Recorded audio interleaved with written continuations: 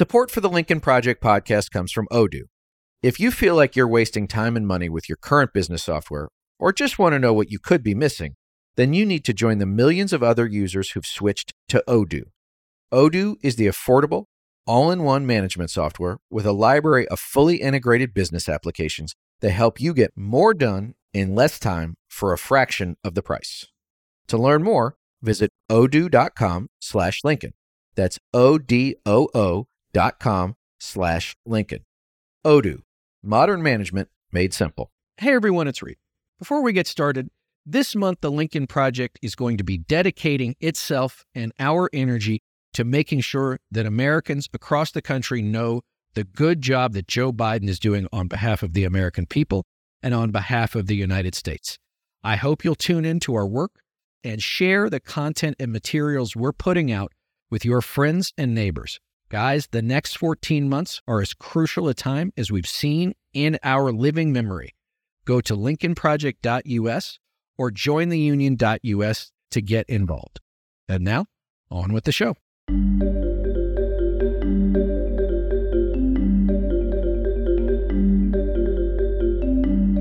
Welcome back to the Lincoln Project.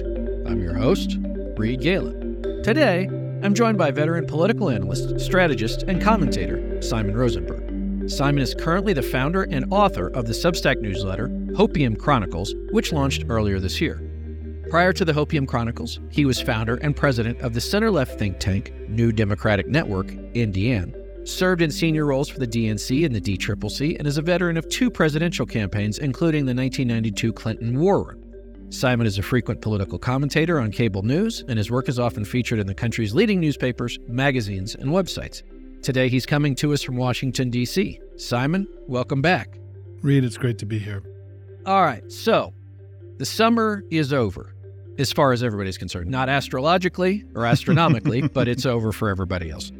The economy is growing. Unemployment is at a decades-old low. Inflation is flattening out. All the indicators economically are growing. The country, with the exception of sending arms and aid to Ukraine, is relatively speaking at peace. It is in an advantageous position vis-a-vis its global competitors. If you want a job in this country, as I noted, you can get one, Simon. Joe Biden, 2.5 years, almost 3 years into his presidency, has done more legislatively than most presidents can get done in 8. He has brought decency, normalcy, calm back to the Oval Office. And here we are about a year before some voters, like in North Carolina, are going to receive their absentee ballots. And all I see on the news, Simon, is that the sky is falling. The sky is falling, the sky is falling. Joe Biden has to defend every last move. And Donald Trump, his likely opposition next fall, gets a free pass for being a crook, a criminal, and a, 91 times indicted whack job. So what the heck's going on?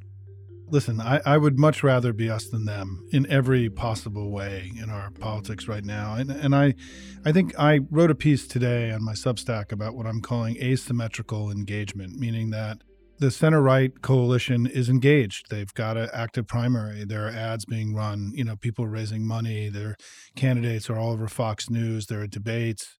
Their leader is, facing potential imprisonment. And I think that the center-right coalition has engaged and is showing up in polling as sort of active and paying attention. And I think if you're a Democrat, you had a good summer, right? You don't have to really start thinking about politics right now. I mean, our politics are settled. And so I think that our coalition hasn't really engaged yet in 2024.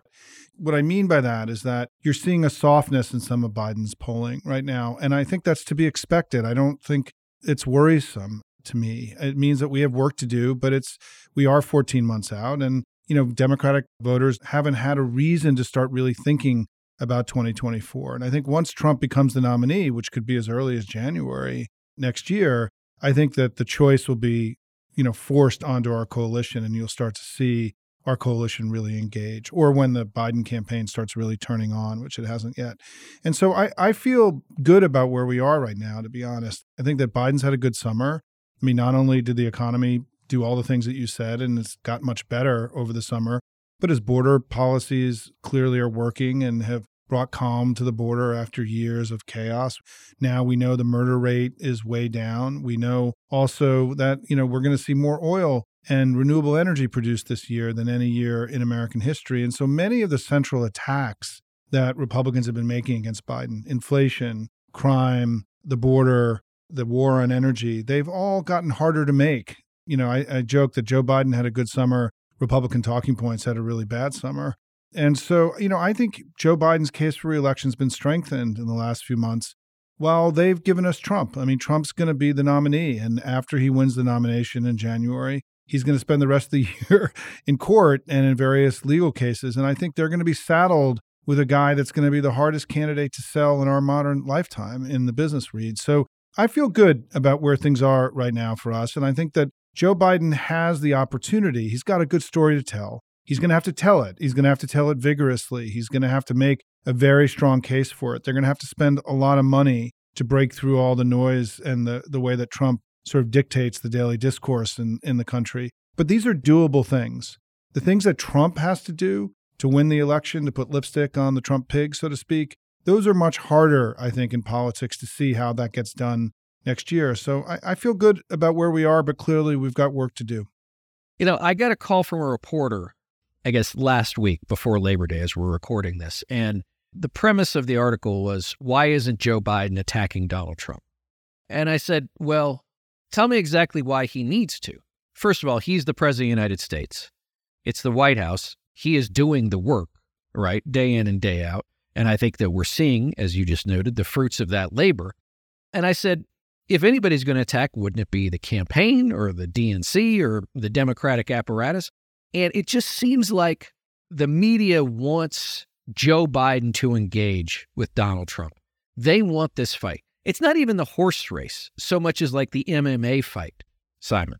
Yeah, look, I think that Biden is doing exactly what he should be doing now at a strategy level. If you look at the numbers, what Joe Biden needs to do more than anything else is he's got to get his poll numbers up and he's got to get more credit for the things that he's done. And that's where he's spending most of his time. That's where he should be. There's going to be plenty of time to go after Trump next year. We've got 14 months, but at a strategy level, job one right now is getting more credit for what he's done. And we know from polling, Reed, we've seen tons of polling this year, and there's been a ton of both public and private polling that tells us that people don't really know what Joe Biden's done. And when they're informed, his standing goes way up. And we know this. And so it's why I think there's a quiet confidence in the Democratic camp right now, which is that, we know through $1 billion of media and through after Trump becomes the nominee in January, February, when it's a two-person race and the Republican primaries over and the trials aren't, Republicans are eating up the entire news hole right now between the trials, the legal actions, their primary. When it becomes 1-to-1 and the more attention goes to the Biden campaign, I think there's this quiet confidence that he's been a good president. The country's better off. They're going to be able to make that case. This is doable. We've all been on campaigns where the things you need to do are not easy.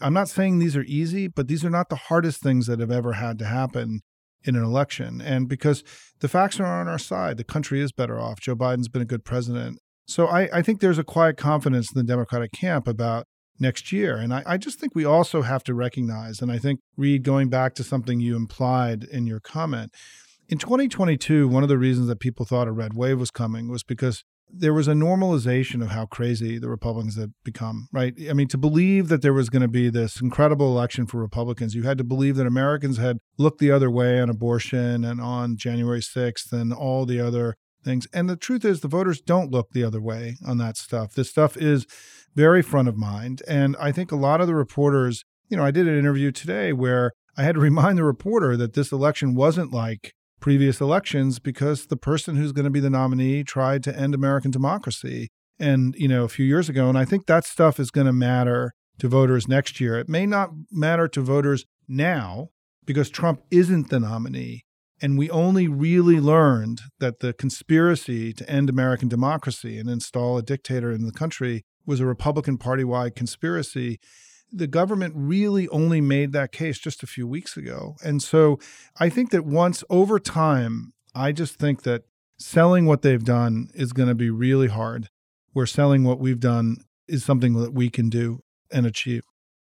Well, a couple of things related to 2022, and you and our own Joe Trippi said this too, which was, in fact, you guys got accused, and that's why I think you named your Substack Hopium, right? You guys got accused by what's his name from 538, or maybe he's not there anymore. Formerly of 538. Formerly of 538, Yep. of selling hopium, that this was going to be a red wave, that there was no chance that Democrats could have any success. The truth is that Republicans have underperformed in 2018.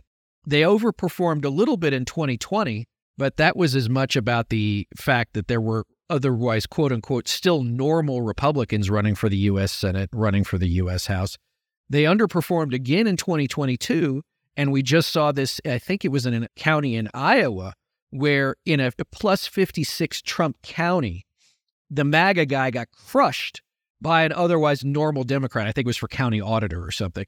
We saw this in a race that you know well in Jacksonville, Florida. We saw this again in the Supreme Court race in Wisconsin. We saw this for the mayorship of Colorado Springs, Colorado, the most conservative place probably pound for pound in the country, which is an otherwise normal, competent, and confident Democrat will beat the nut every day just about. Yeah, look, we learned in 2022 that polling wasn't telling the whole story, that there was a lot of other data that was available to us. Part of the reason Tom Bonnier and I and Joe Trippi got the election right was that we were looking at data beyond just national polls. And what that data was telling us, we saw us overperform in House specials all across the country in 2022. We overperformed in Kansas. We overperformed in fundraising. We overperformed in voter registration. We overperformed in the early vote. And all of those indicators of intensity, despite the fact that people had declared a red wave, all of these indicators of intensity were indicating that the Democrats had intensity and Republicans didn't. And that's carried on through this election into this year, as you pointed out, and just Ohio, right, a few weeks ago, where a state where we've had a really hard time, we just had an incredibly successful ballot measure, right? So I think that I just counsel everybody to remember that one of the big lessons in 2022 was that the polling was having a hard time capturing the actual dynamic of what happened when people were voting.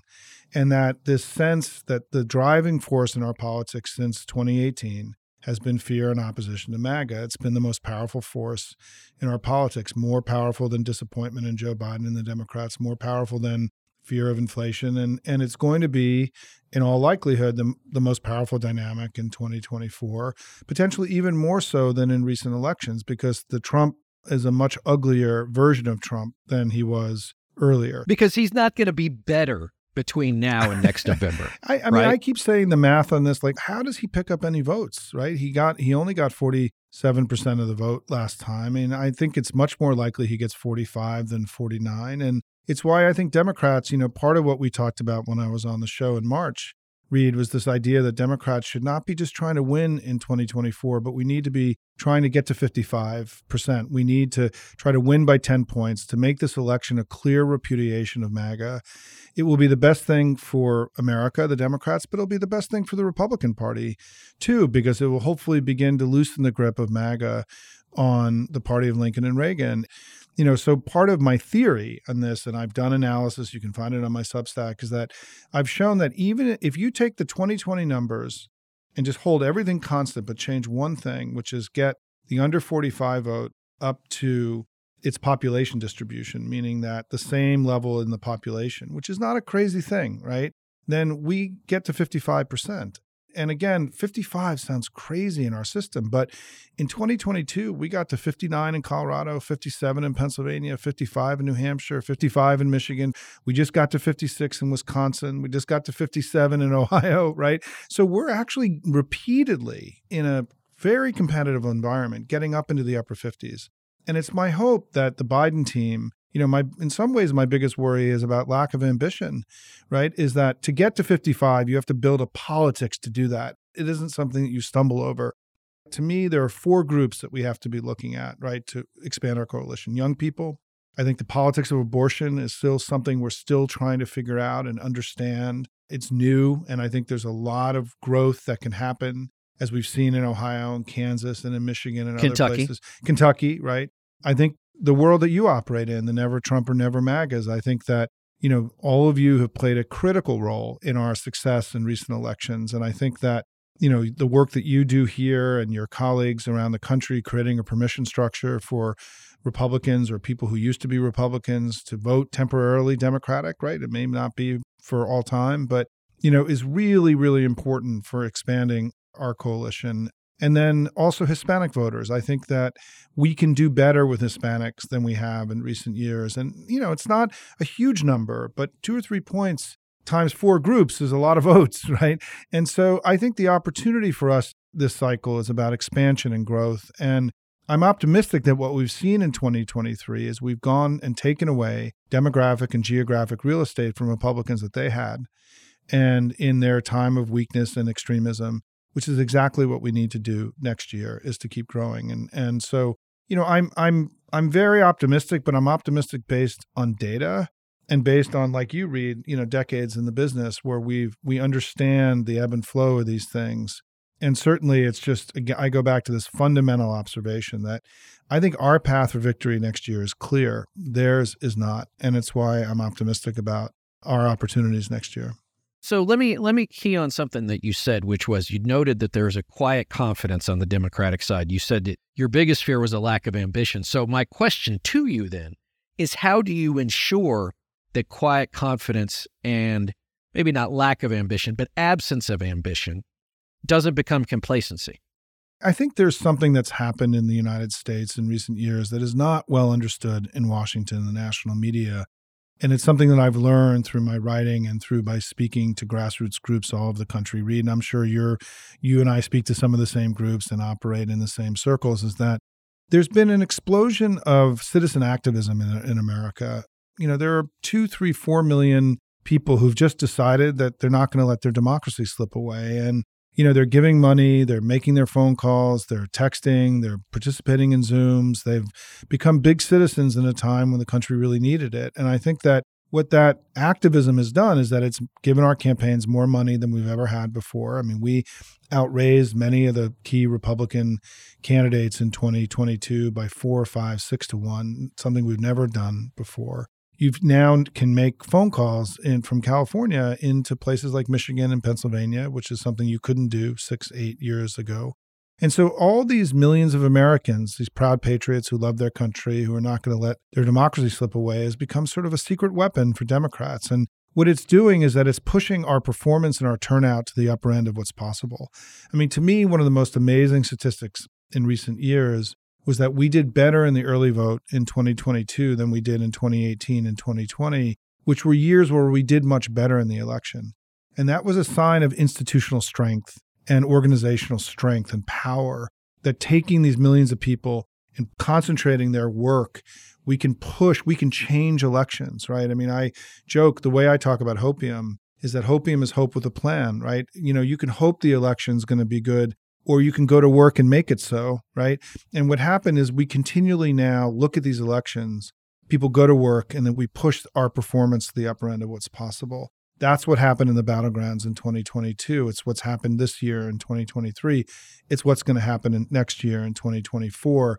Is there something bigger than the candidates that's in our politics now, which is this existential threat of our democracy slipping away? And frankly, for many, also, Dobbs is become an equally powerful threat to freedom and our American way of life. And so I think I will just say, as somebody who's been in this business a long time, I just have been blown away by the passion, intensity, and fight and resilience and grit that's in the Democratic family right now.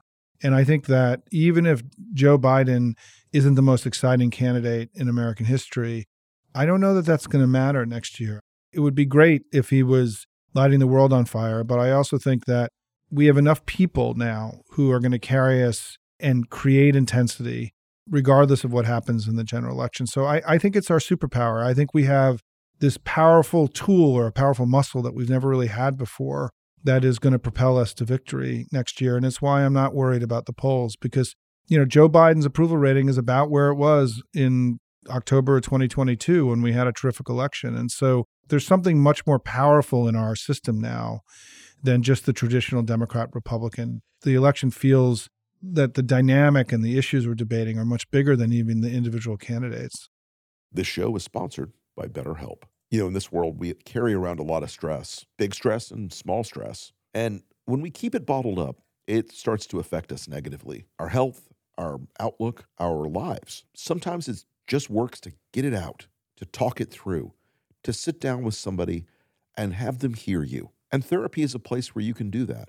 It's a safe space to get things off your chest and to figure out how to work through the things that are weighing us down. I know so many people who've benefited from therapy because it taught them coping skills to deal with stress, to deal with the things that were making their lives more difficult. Those coping skills can teach people how to set boundaries, how to empower you to become the best version of yourself, and how to get through life in a way that makes you a better person for yourself and those around you. It isn't just for people who've experienced big traumas or major setbacks in their lives. Therapy can help everybody. If you're thinking of starting therapy, give BetterHelp a try. It's entirely online. It's designed to be convenient, flexible, and to fit your schedule. Just fill out a brief questionnaire and you'll get matched with a licensed therapist. By the way, you can switch therapists at any time for no additional charge. Make your brain your friend with BetterHelp. Visit BetterHelp.com/Lincoln Project today to get 10% off your first month. That's BetterHelp, HELP.com/Lincoln Project. Let me ask you this, to our friends and those we're friendly with in the media, why don't they get it? Why is it still the horse race? It's a Republican versus a Democrat. I understand that the right-wing media ecosystem is vast and always growing and is a normative force in what happens, from a media perspective in this country. As you noted, I think that's brilliant and recommend everybody go to Simon's Substack and read about the asymmetric engagement, which I think is a really good point. But, it's not 2000. It's not 2004, 2008, or 2012. It's not even 2016, where everybody knew Trump was bad. We also assumed he was going to be crushed, and he wasn't. And that sort of opened the floodgates for what we've seen. And so why is it, and I won't just stack the media, but, or some of our friends, some of the donor class who are like, oh, the lawsuits are going to take Trump out, right? He's done for. He's going to get, Fani Willis is going to put him in prison. He won't be able to run. Oh, it's going to be the 14th Amendment. It's going to save us. Why is it that I think it's small, but I think it is significant, Simon, that all of the things you described are 100% possible, but there's still real hard work for the next 420 days. Yeah, look, we have a lot of work to do. We're not where we want to be. Joe Biden's not where he wants to be. What I described is what's possible, to your point. And I do think that part of the reason I started my Substack was that as somebody who grew up in the media business, I was a producer writer for ABC News as a young guy, and I grew up in the television news business before I went into politics. The lesson of the red wave for me was a little bit terrifying, to be honest. There was a lot of data showing that the election was not moving towards the Republicans, and all of that was dismissed. And you heard commentators saying in the final days that I guess women do care more about eggs costing 30 cents more than the loss of bodily autonomy, and, which was the most absurd thing that I've ever heard. And I think you had a lot of very prominent commentators and very smart people that we all know well, Reed, sort of get bullied and pushed into adopting a theory of the case that was just not there. The data wasn't backing it up. And it was a massive media failure. And it was a Republican orchestrated media failure that the media became complicit in.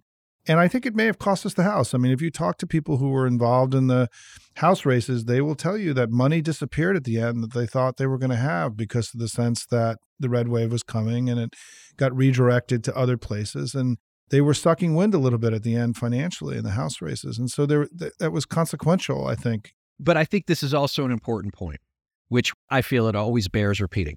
Even if you disagree with everything that MAGA, Trump, the Republicans say, never underestimate that they are well-resourced, that they are well-organized, and that they are relentless because, Simon, for them, they see this as an existential fight. Yeah, look, to get the red wave, that cost millions of dollars and was a highly organized op, right? That involved, more than a dozen Republican pollsters in 7 different states. And with money that we'll never see. Yeah, money that we'll never see. We don't have any idea where it came from. And it's incredibly well-resourced. And there's a sense of desperation, right? That, just in the way that we feel our democracy is slipping away, there are many on the right who view the demographic changes that are happening in the country as being existential to as I always say, that when Republicans say this isn't the country that I was born in, they're right about that. I mean, we're changing dramatically, I think for the better. But, this is an area of enormous contention. And so, yeah, we can't underestimate the ferocity of the fight on their side and the willingness to sort of throw out the rule book and to sort of just do whatever it takes, right, to preserve sort of the Bill Barr, way, just do whatever it takes, right? I mean, steal a Supreme Court seat, do outrageous redistricting, right? We're now at a point where the Republicans are willing to do whatever it takes. And it's what's making them an illiberal, anti-democratic force, right? Because even the debt ceiling fight earlier this year was something that had never happened before because it was so fundamentally dangerous to the country that reasonable people wouldn't have done what Kevin McCarthy did. And so I think there is this desperation and a wounded animal, right, willing to do whatever it takes that we can't pretend isn't there. I agree with you, Reed, 100%.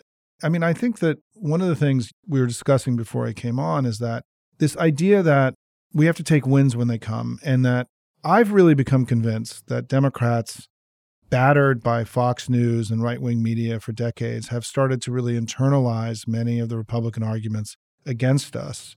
And I do this exercise on my presentations where I say, Joe Biden has been a good president, period. The country is better off, period. The Democratic Party is strong, period. No comma, no semicolon, no buts, no howevers. Because when you do the buts and the howevers, you're bringing Republican arguments into the discourse for them.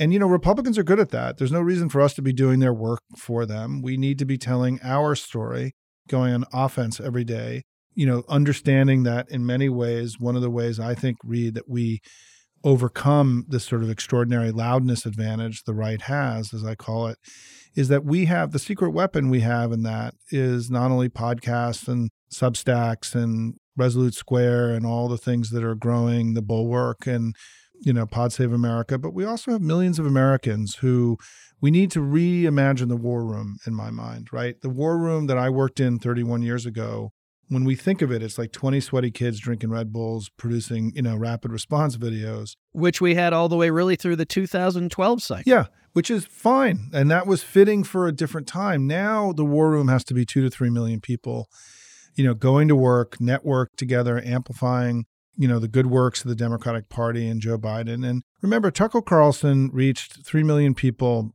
a night and became one of the most powerful people in American politics. If 1 million Democrats reach 10 people a day, that's 10 million people. And I think that we have more agency and more power than we understand. I think a lot of that power has been directed towards campaigns, and it's been very effective. I think we have to do a second thing, though, now, which is that we have to have a consciousness of participating in the daily information war, if you want to call it that, the daily discourse, and using our networks to spread positive information about the country, about Joe Biden, because I think that I've become convinced in my journey in the last few years that the central project of MAGA is to spread negative sentiment in our politics, to make us feel less good about America, about our democracy, our institutions, our leaders, each other. And part of the response is why you brought me on today, Reed, was that we need to respond to that negative sentiment, not with negative sentiment of our own, but with also positive sentiment, and to help give permission for the American people to love their country again and to love one another and to be positive about this great American journey that we're all on together. Because one of the most important things that I think will be part of the discourse next year is that both Russia and China are stumbling now, right? I mean, two of our greatest adversaries who have challenged the American-led global order are now stumbling in different ways. It's an amazing opportunity for us to reassert American values, not just here at home, but all around the world. So there's a lot there, and you said so many things that I want to touch on. So I'm going to go mostly in order.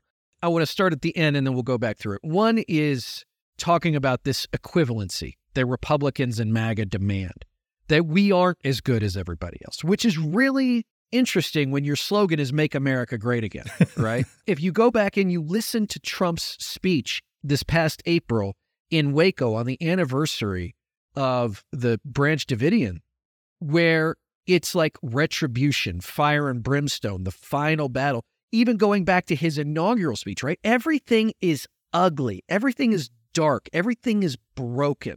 And it was their stated strategy, Simon, in 2020, which was before they knew that they were going to have COVID and even after, that the country had to be as miserable and ugly and divided as they could because they needed so many people to stay home because the only way they knew they could win in that respect was by having turnout at historic lows. They knew that if otherwise normal human beings turned out, they'd lose. And so I think you can see that they're like, well, now we're going to go even further. And I think it's important to say this too about you mentioned sort of the Bill Barr rule is, when you're a young Republican operative, it's sort of the Al Davis, right? Just win, baby. But that was in the context of quote unquote normal politics. It didn't mean you weren't ugly. Didn't mean you didn't hit with a sledgehammer. But there were things you clearly didn't do. Now there's nothing they won't say. There's not a line they won't cross. There's not a threat they won't make or carry out if they thought it was in their interests. And so I think that's a much different thing. But I think the other part too about democracy, if you go back to the end of 2021, we here at the Lincoln Project, and then Joe said just a few months later in 2022, at the beginning of 22, this election is going to be about democracy. And everybody said, you're crazy. Nobody knows what that means. It's too big. It's too broad. And we said, there's nothing big enough. And by Labor Day, Joe Biden's talking about how this election's about democracy. And the week before Election Day, he's talking about it again, right? And so democracy is probably the only thing that's big enough to bring all those people together because they're telling us over here, gang, what it is they want to do. They write 500-page plans at the Heritage Foundation. Stephen Miller, Steve Bannon, they tell us what they want to do. Look, I think we have to start just in the way I did that exercise earlier, right? Where here's the other exercise that we have to, the rhetorical exercise is that in 2021, the Republican Party led a unprecedented conspiracy to overturn an American election, install a fascist dictator, and end American democracy. That's what they did. And I think that we have, over the last 2.5 years, gone through incredible mental gymnastics as a country to not accept the reality of what I just said, that couldn't happen here, right? There's a normalization bias that exists in our politics that's very powerful, right? And I think what Jack Smith did, what Fani Willis has done, what happened in Michigan, was that it's getting harder and harder to not accept the reality and the severity and the gravity of what Trump and Ronna Romney McDaniel and Lindsey Graham and all the others, because it was a vast conspiracy involving hundreds and hundreds of Republicans all across the country to end American democracy. And I think that this is obviously people are voting on this. We know this even from exit polls in 2022, that half of the people said ending democracy was the central reason they voted against the Republicans. And remember, pollsters were asking the question that they'd never asked before because it was taken for granted. Republicans have done two things in the last 2.5 years, each of which could keep them out of power for a long time. One was trying to end American democracy, and which would be a blow not only to the United States, but to the entire global democracy movement. And the second was Dobbs and the abortion restrictions. Each of those things could be significant enough to keep them out of power for a very long time, and they've done two of them. And I think that, it's why I think the Republican brand could be facing, they're on the precipice of something that could be really significant. I mean, when we won in the 1930s, you know this, Reed, right? I mean, we controlled the House of Representatives for 60 years. And I'm not saying that's going to happen, but the possibility of the Republican Party brand being so destroyed and so tainted or so whatever, that something else other than the Republican Party will have to be built is certainly a reasonable scenario now, in the next 10 years. Because if you're a 25-year-old family, two 25-year-olds living in Texas, and there's a higher likelihood that if your wife has a miscarriage, she's going to die, are you really ever going to forgive the party that did that the rest of your life? I mean, these are lines, to your point, these are lines that are getting crossed that can affect an entire generation or two generations' relationship to the Republican brand that may make it very difficult for it to recover from in the future. And so I think it's why we have to be on offense. We have to be making our case. We've got a powerful story to tell.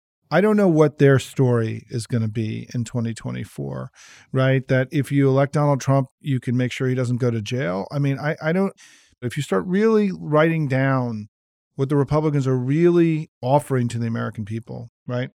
Economic chaos, higher deficits, more dead kids in schools, rolling back the gains we've made on climate change so we have a warmer planet. Just go down your list of things, ending American democracy. It's the ugliest offering by a political party in our history. And shame on us if we don't not just win next year, but win big. Because I think, look, you and I have been doing this a long time. We got more stuff to hit them with than we've ever had in any party in modern, potentially in the history of the country. And you don't have to make it up. And we don't have to make it up. And it's, by the way, stuff that people know, right? Like, these are not obscure things. People voted. Look, they've been voting against MAGA in the battlegrounds for 3 consecutive elections and then again in 2023, right? And so I just think that the ugliness of Trump, imagine that he becomes the nominee in January, February, and they're saddled with him. I think one of the most interesting stories is going to be, is there any kind of real effort to dislodge him at the convention next year? If he's down at 35% and if looks like he's going to go to jail or whatever happens, right? They have one Hail Mary, which is why these Virginia races really matter, because I think the Hail Mary candidate today is Glenn Youngkin, right? And I think that it's why Democrats and those who believe in democracy, we need to have a good election in Virginia. And early vote starts there in just a couple of weeks. It's hard to believe, September 22nd, right? So I think the Virginia race is actually a really important election for, if we want to forestall the Republicans in 2024. I don't know that they'll ever be able to get rid of him because I don't know that there's a politician who's capable enough of bringing the Trump coalition along if he's dislodged somehow, next year. But the key word there is politician. And this is what I've said. They made the deal with the devil. Everybody who's listening has heard me say it a million times. They might win with him. They can't win without him. Because I was listening to Steve Bannon's podcast the other day because I think it's important once in a while to tune into Crazyland, and that is Crazyland. And he had some pollster on and said, look, I did an evaluation. 28 million Republican voters who are really Trump voters stay home if he's not on the ballot. I actually believe that. I do believe that, which also says to me, Simon, that we shouldn't sleep on the idea that the Republican establishment, as much as they say they can't stand Trump, would rather have him and the chance of winning than not have him and know they'll lose. Oh, I think that's clear as day, right? I otherwise there would be a far more aggressive movement, or there would be an effort to sort of winnow the field, for example.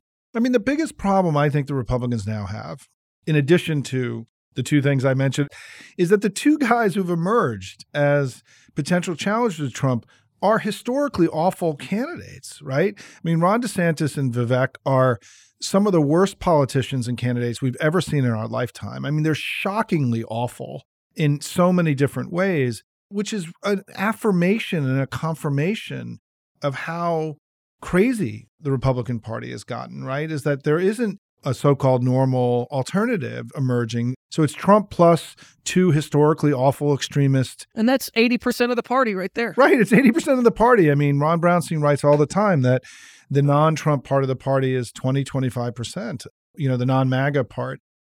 We didn't know who Vivek was, right? We didn't know him. The more that we learn about him, right, the more ridiculous and bananas he becomes on so many levels. And so it's really, I think that for the Republicans, the emergence of these 2 alternatives being equally bonkers and crazy and malevolent as Trump is an affirmation to many voters about this party's become irredeemable. And I would say this is, I actually think that DeSantis, maybe through ideology, but certainly through action and through omission, actually, as we saw these Nazis, in Orlando marching up and down, he says nothing about it. He has removed small d democratically elected prosecutors from office. He has basically tried to do everything he can to screw up the insurance industry, education. He's actually ultra MAGA in governance. I believe that. Vivek is the guy who represents so many guys that I know, and they are all guys who listen to the All In podcast, who are very well-to-do, live in big houses in suburbs. Their kids go to either very good public schools or private schools. They went to college. They usually went to graduate school, right? These are not guys who are suffering in the hollows of Eastern Kentucky. But somehow, when I ask them, and I try and be as neutral as I can, what do you think about Vivek? He represents something new. He represents American values, all this other stuff. And it's just amazing to see. And here's the other part too. He's not a politician either. He understands, I think, intellectually, as opposed to Trump, who does it instinctually, that this is all a show. And I just have to go out there and do this BS. Yeah, look, they both represent sort of a new strain of MAGA. MAGA is continuing to evolve and grow, which is why we need to get to 55 and make this election a repudiation of all this. Because what we learned in the last few years is this is now much bigger than Trump, right? The MAGA infection has taken over the whole party. There was a party-wide conspiracy to end American democracy. This will now be part of the Republican story for all time, that the Republican Party and its leadership tried to end American democracy, not just the guy Trump. And now we've seen this evolution of MAGA, right? It's next generation, the strain of MAGA that is evolving, that is, DeSantis is one of the most dangerous figures in modern American history, and in the way his anti-democratic impulses and his attacks on business and commerce and his, the immigration bill that he passed in Florida is not just the most anti-immigration bill passed in recent years, it's the most anti-immigrant bill proposed in America, probably in the last 50 or 60 years. And that's saying a lot, right? And so, we're seeing this sort of normalization of extremism that is deeply worrisome, which is why I think for all of your listeners who are, worried about all this, the most critical thing I can say is that you've got to channel that anxiety, that worry into action. And, whether it's giving money, making phone calls, becoming an information warrior for democracy, being involved in Virginia elections, whatever it is, part of the reason I started writing every day and sort of engaged in politics in a way I hadn't in a very long time was that I was worried, and I felt like I needed to do more, and I needed to fight harder, and I needed to find vehicles to allow me to fight with all the tools that I can fight with. And that's what I've been doing over the last year and a half. And it's why I can sleep at night, right? Because I know that I'm doing everything I can to make sure our democracy doesn't slip away. It's critical that, the more the circle of activism grows, the more Americans who are using 10 hours a week, 5 hours a week, whatever steps people are taking, right? It all adds up into something. The chorus gets much louder and we become more powerful and more effective, the pro-democracy forces. And that's why, take that anxiety that you have and channel it into real action. It's how we win. Support for the Lincoln Project podcast comes from Odoo. If you feel like you're wasting time and money with your current business software, or just want to know what you could be missing, then you need to join the millions of other users who've switched to Odoo. Odoo is the affordable, all-in-one management software with a library of fully integrated business applications that help you get more done in less time for a fraction of the price. To learn more, visit odoo.com/Lincoln. That's odoo.com/Lincoln.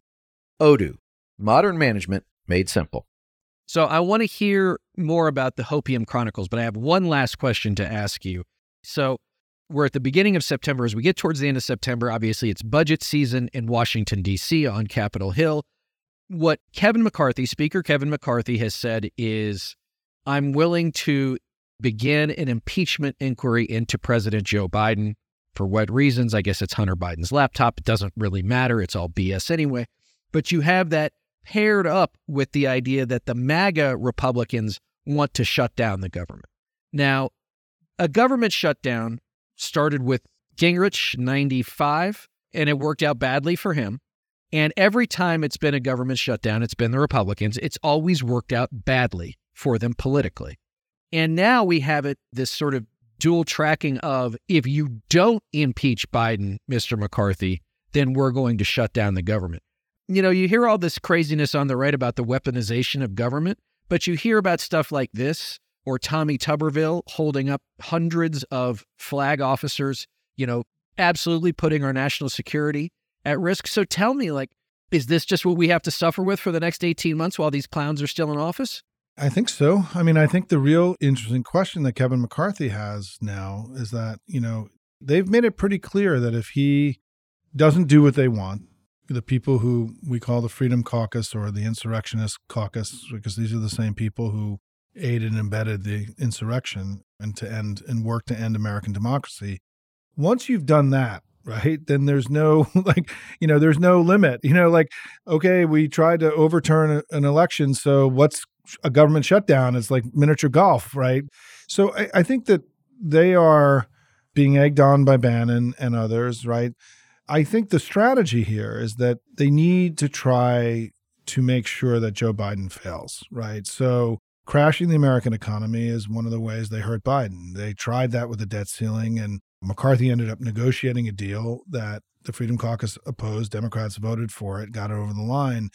I think if that happens again, everyone believes that he will be ousted as Speaker. We now know that Scalise has cancer, who is the most likely to replace him. And I think, we're in a period where we could see really extraordinary levels of chaos in the United States. And we already had our credit rating by one of the credit agencies was downgraded because of this behavior by Republicans, because of the sense that they're willing to pull the pin in the grenade, right? And so there is actual real danger here. I mean, the recovery is still fragile. We are still getting to the other side of COVID. Interest rates are still a little bit, they're too high, right? There's a fragility underneath all of this that I think they're going to try to exploit, because at the end of the day, they care more about hurting Joe Biden than they care about the country. And so I think the next few weeks is going to be really brutal here.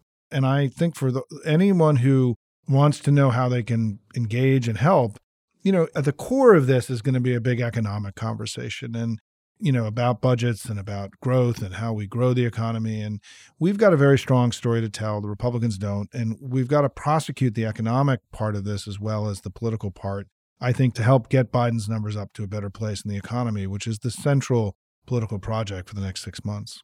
And you think about it, I mean, when they do this stuff, when House Republicans and now, Ted Cruz is jumping on the bandwagon. Again, remember, he was the architect of the 2013 shutdown in the House, right? He's the chief arsonist of the Republican Party, right? Right. They need Biden to fail. But to do that, again, they have to be anti-American worker, anti-economy. They have to sit at the table with the Russians, the Saudis, the Chinese, the North Koreans, the Iranians, the Emiratis, and they're willing to do these things. Yeah. I mean, Reed, you've been in this business a long time. And, the way I look at this is they treat the Saudis and the Russians the way they treat the Chamber of Commerce, right? Like it's a constituency group with a lot of money and power. And so when they get stuff from them, then they have to give a few things back. So, for example, the Republicans are talking about rolling back, if they win in 2025, rolling back all the clean energy investments that are, helping make sure the planet doesn't warm.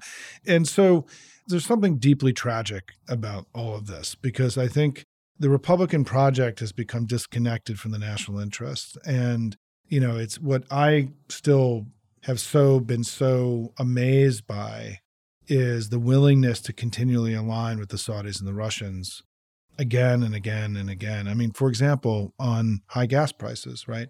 Republicans blame Joe Biden for high gas prices. Joe Biden's had nothing to do with high gas prices. The Russians and the Saudis are responsible for high gas prices. All these Republicans around the country who drive fuel-inefficient vehicles, who are now paying more at the tank. That's being done not by Democrats, but by Russians and Saudis. And the Republicans, by blaming us, are creating space for the Saudis and the Russians to keep raising prices. And so they're taking steps that are doing enormous harm, disproportionate harm to their own voters, because higher gas prices affect Republicans much more than it does Democrats, right?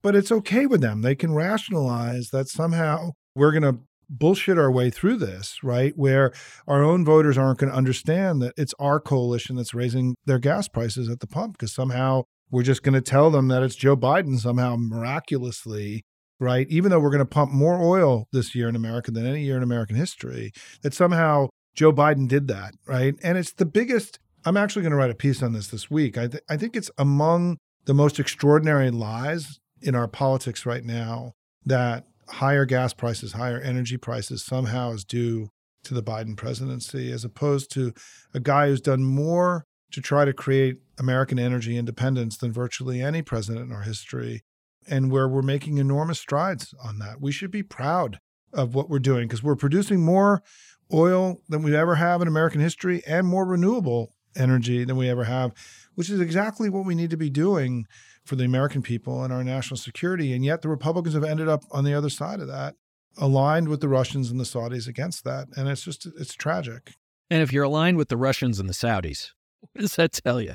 Look, the lack of patriotism, the lack of love of country, the MAGA virus that has overtaken Republicans have turned them into something that's at war with everything that's made America great throughout all of our history, that's made us the shining beacon for the whole world. I mean, there is no politician in our history that's turning over more in their grave than Ronald Reagan, right? And I think that, part of my theory about what happened to Republicans is that when the Cold War ended, I mean, if there were two pillars of modern republicanism, one being sort of the manifestation of the Southern strategy domestically and how that played out, and then anti-communism abroad, when anti-communism went away, what was left of the Republican Party was a Southern strategy Republican Party, which was fighting the war to preserve the white race. And that war, as you pointed out earlier, is an existential war. And so all tools are available.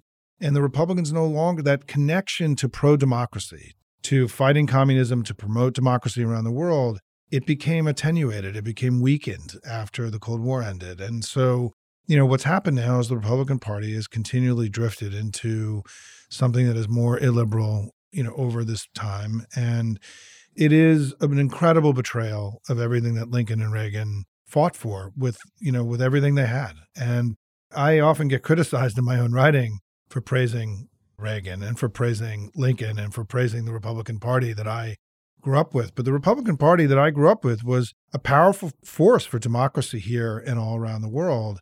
And I hope that we, in the next few years, Reed, can see something that looks more like that than the party that we have now. Well, listen, from your lips to God's ears. Okay, before I let you go, because I've kept you too long already, tell me about the Hopium Chronicles. Well, I think when I was on here in March, I had just launched it. You just launched, right. So here we are 6 months in. Yeah, I think there are a couple of reasons I did this. I mean, I started the organization NDN that I ran for 27 years to attack a series of political challenges that are no longer really with us. I mean, we now have a new set of challenges. And to me, there are three things that I really am focusing on. I think this new era of politics that we're entering, we called it the post-Cold War era. It didn't even have a name.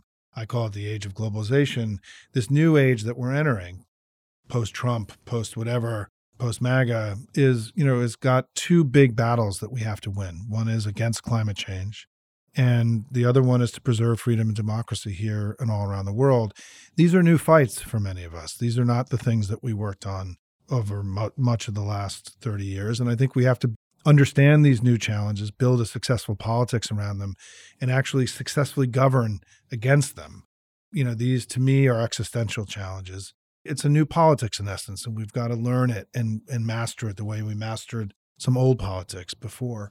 But the other piece is that we have to not be content with the media imbalance and the loudness of the right, and we need to learn how to get louder and to really deal with what you were describing earlier, which is the unbelievable power of the right-wing propaganda ecosystem that's been built. I call it the right-wing noise machine.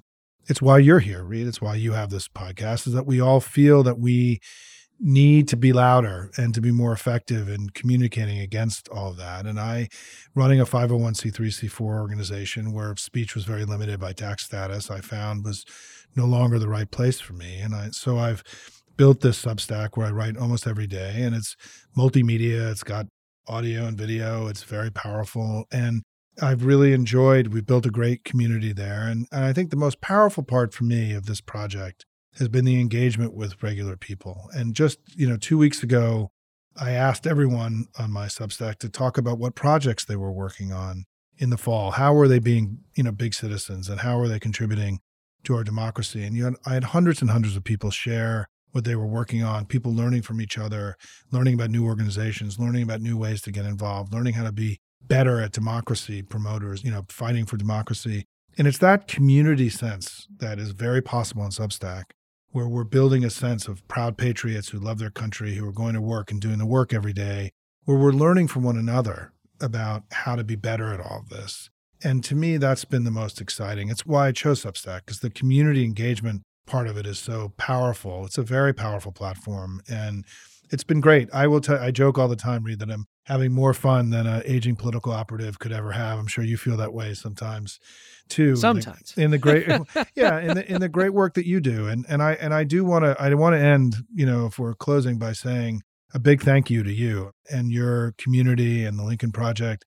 the courage that you demonstrate every day to stay in the fight instead of going off and given the disappointment that you've had and what's happened to your party, to stay in the fight, to keep trying to forge these relationships with Democrats and build this pro-democracy coalition. It's the highest form of patriotism. And I just want to say thank you, because I don't think we would be where we are today without you and your other former Republicans, doing the work that you do. You've been a critical part of our success in recent years. But as you know, the next one is really the big one, Reed. And so we've got a lot of work to do in the next 14 months. Well, and I can only say thank you. But let me close with a quote. And I first heard it a few weeks ago. Jeff Goldblum is an old video of him, I think, on Stephen Colbert's show. But indulge me. This is George Bernard Shaw. This is the true joy in life, the being used for a purpose recognized by yourself as a mighty one. The being a force of nature instead of a feverish, selfish little clod of ailments and grievances, complaining that the world will not devote itself to making you happy. I am of the opinion that my life belongs to the whole community, and as long as I live, it is my privilege to do for it whatever I can. I want to be thoroughly used up when I die, for the harder I work, the more I live. I rejoice in life for its own sake. Life is no, quote, brief candle for me. It is a sort of splendid torch which I have got a hold of for the moment, and I want to make it burn as brightly as possible before handing it on to future generations. I don't know that I could describe it better than Bernard Shaw did in those few words. Amen to every one of those words. And I'm more tired, even though I'm having more fun than ever. I also am more tired because as you get older, right, it's a little bit more taxing. And I think I underestimated my stamina a little bit in this. But our country needs us now to be proud patriots and to stand up for this remarkable, the greatest country in the history of the world. I mean, I tell this story in my presentations about how the world that FDR imagined and built on these four basic freedoms, right, that he articulated in his State of the Union speech in 1941 that became the basis of the Atlantic Charter in 1942 and became the basis of the United Nations. And essentially the entire global system that we have today was built upon these four basic freedoms. This notion that we were built upon freedom as the foundational value, as a way to respond to a politics of dominion where authoritarians wanted dominion over people but not freedom, that this world that we imagined in America and built in the 1940s has created a golden age in human history. There's never been a better time to be alive than during Pax Americana and since the 1940s. We've seen more people have lived under democracies than any time in human history. We've seen explosion of trade and economic opportunity that has no parallel in American history. We've seen people of color and women and minorities having more opportunities than any time in human history. We've seen extreme poverty plummet. We've seen life expectancies explode. In every measure of societal health, there's never been a time to be alive as there is today. And what's important is that we built that world. America built that world. We fashioned a world that's created a golden age of human history. And that's what this battle with MAGA is about. MAGA is aligned with forces that want that world to end. They want to return to a world of dominion and not freedom. And that's why, this battle that we're all in is a battle that is deeply consequential, because the world that is today is the best world that there's ever been for just an average person. And that's what this fight's about, Reed, right? I mean, we're here as people who are part of a global system and a politics where we've been able to export the best of America to the rest of the world. And this is a battle worth fighting. And what's been so affirming to me is how many people have decided to go fight this with everything they got, where there's millions of us now doing this. It's growing and getting bigger and bigger. And we're saving democracy together and saving this global system that we built together. America has been the most consequential. I describe it as that America probably is the most consequential political force in all of human history. And this is a battle worth fighting. And I'm glad to be in the trenches with you every day, Reed.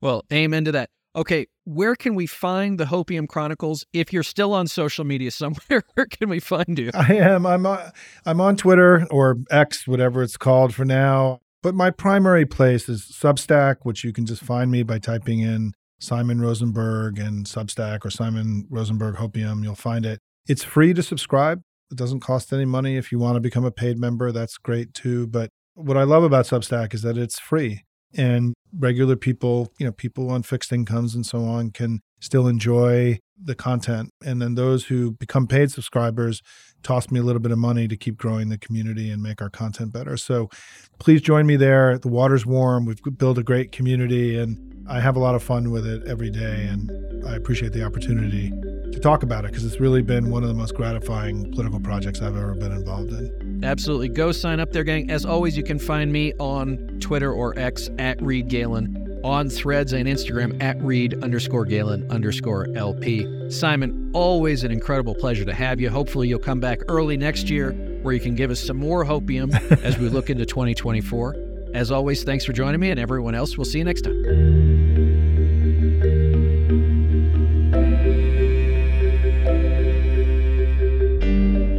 Thanks again to everyone for listening. Be sure to follow and subscribe to The Lincoln Project on Apple Podcasts, Spotify, Google, or however you listen. Don't forget to leave a 5-star review. To connect with us, follow us on Twitter at Project Lincoln, and for more information on our movement, to join our mailing list, subscribe to our newsletter, or make a contribution to our efforts, visit lincolnproject.us. If you want to message the podcast directly, please send an email to podcast@lincolnproject.us. And if you want to personally join the fight to save our nation's democracy, visit jointheunion.us. For The Lincoln Project, I'm Reed Galen. I'll see you on the next episode.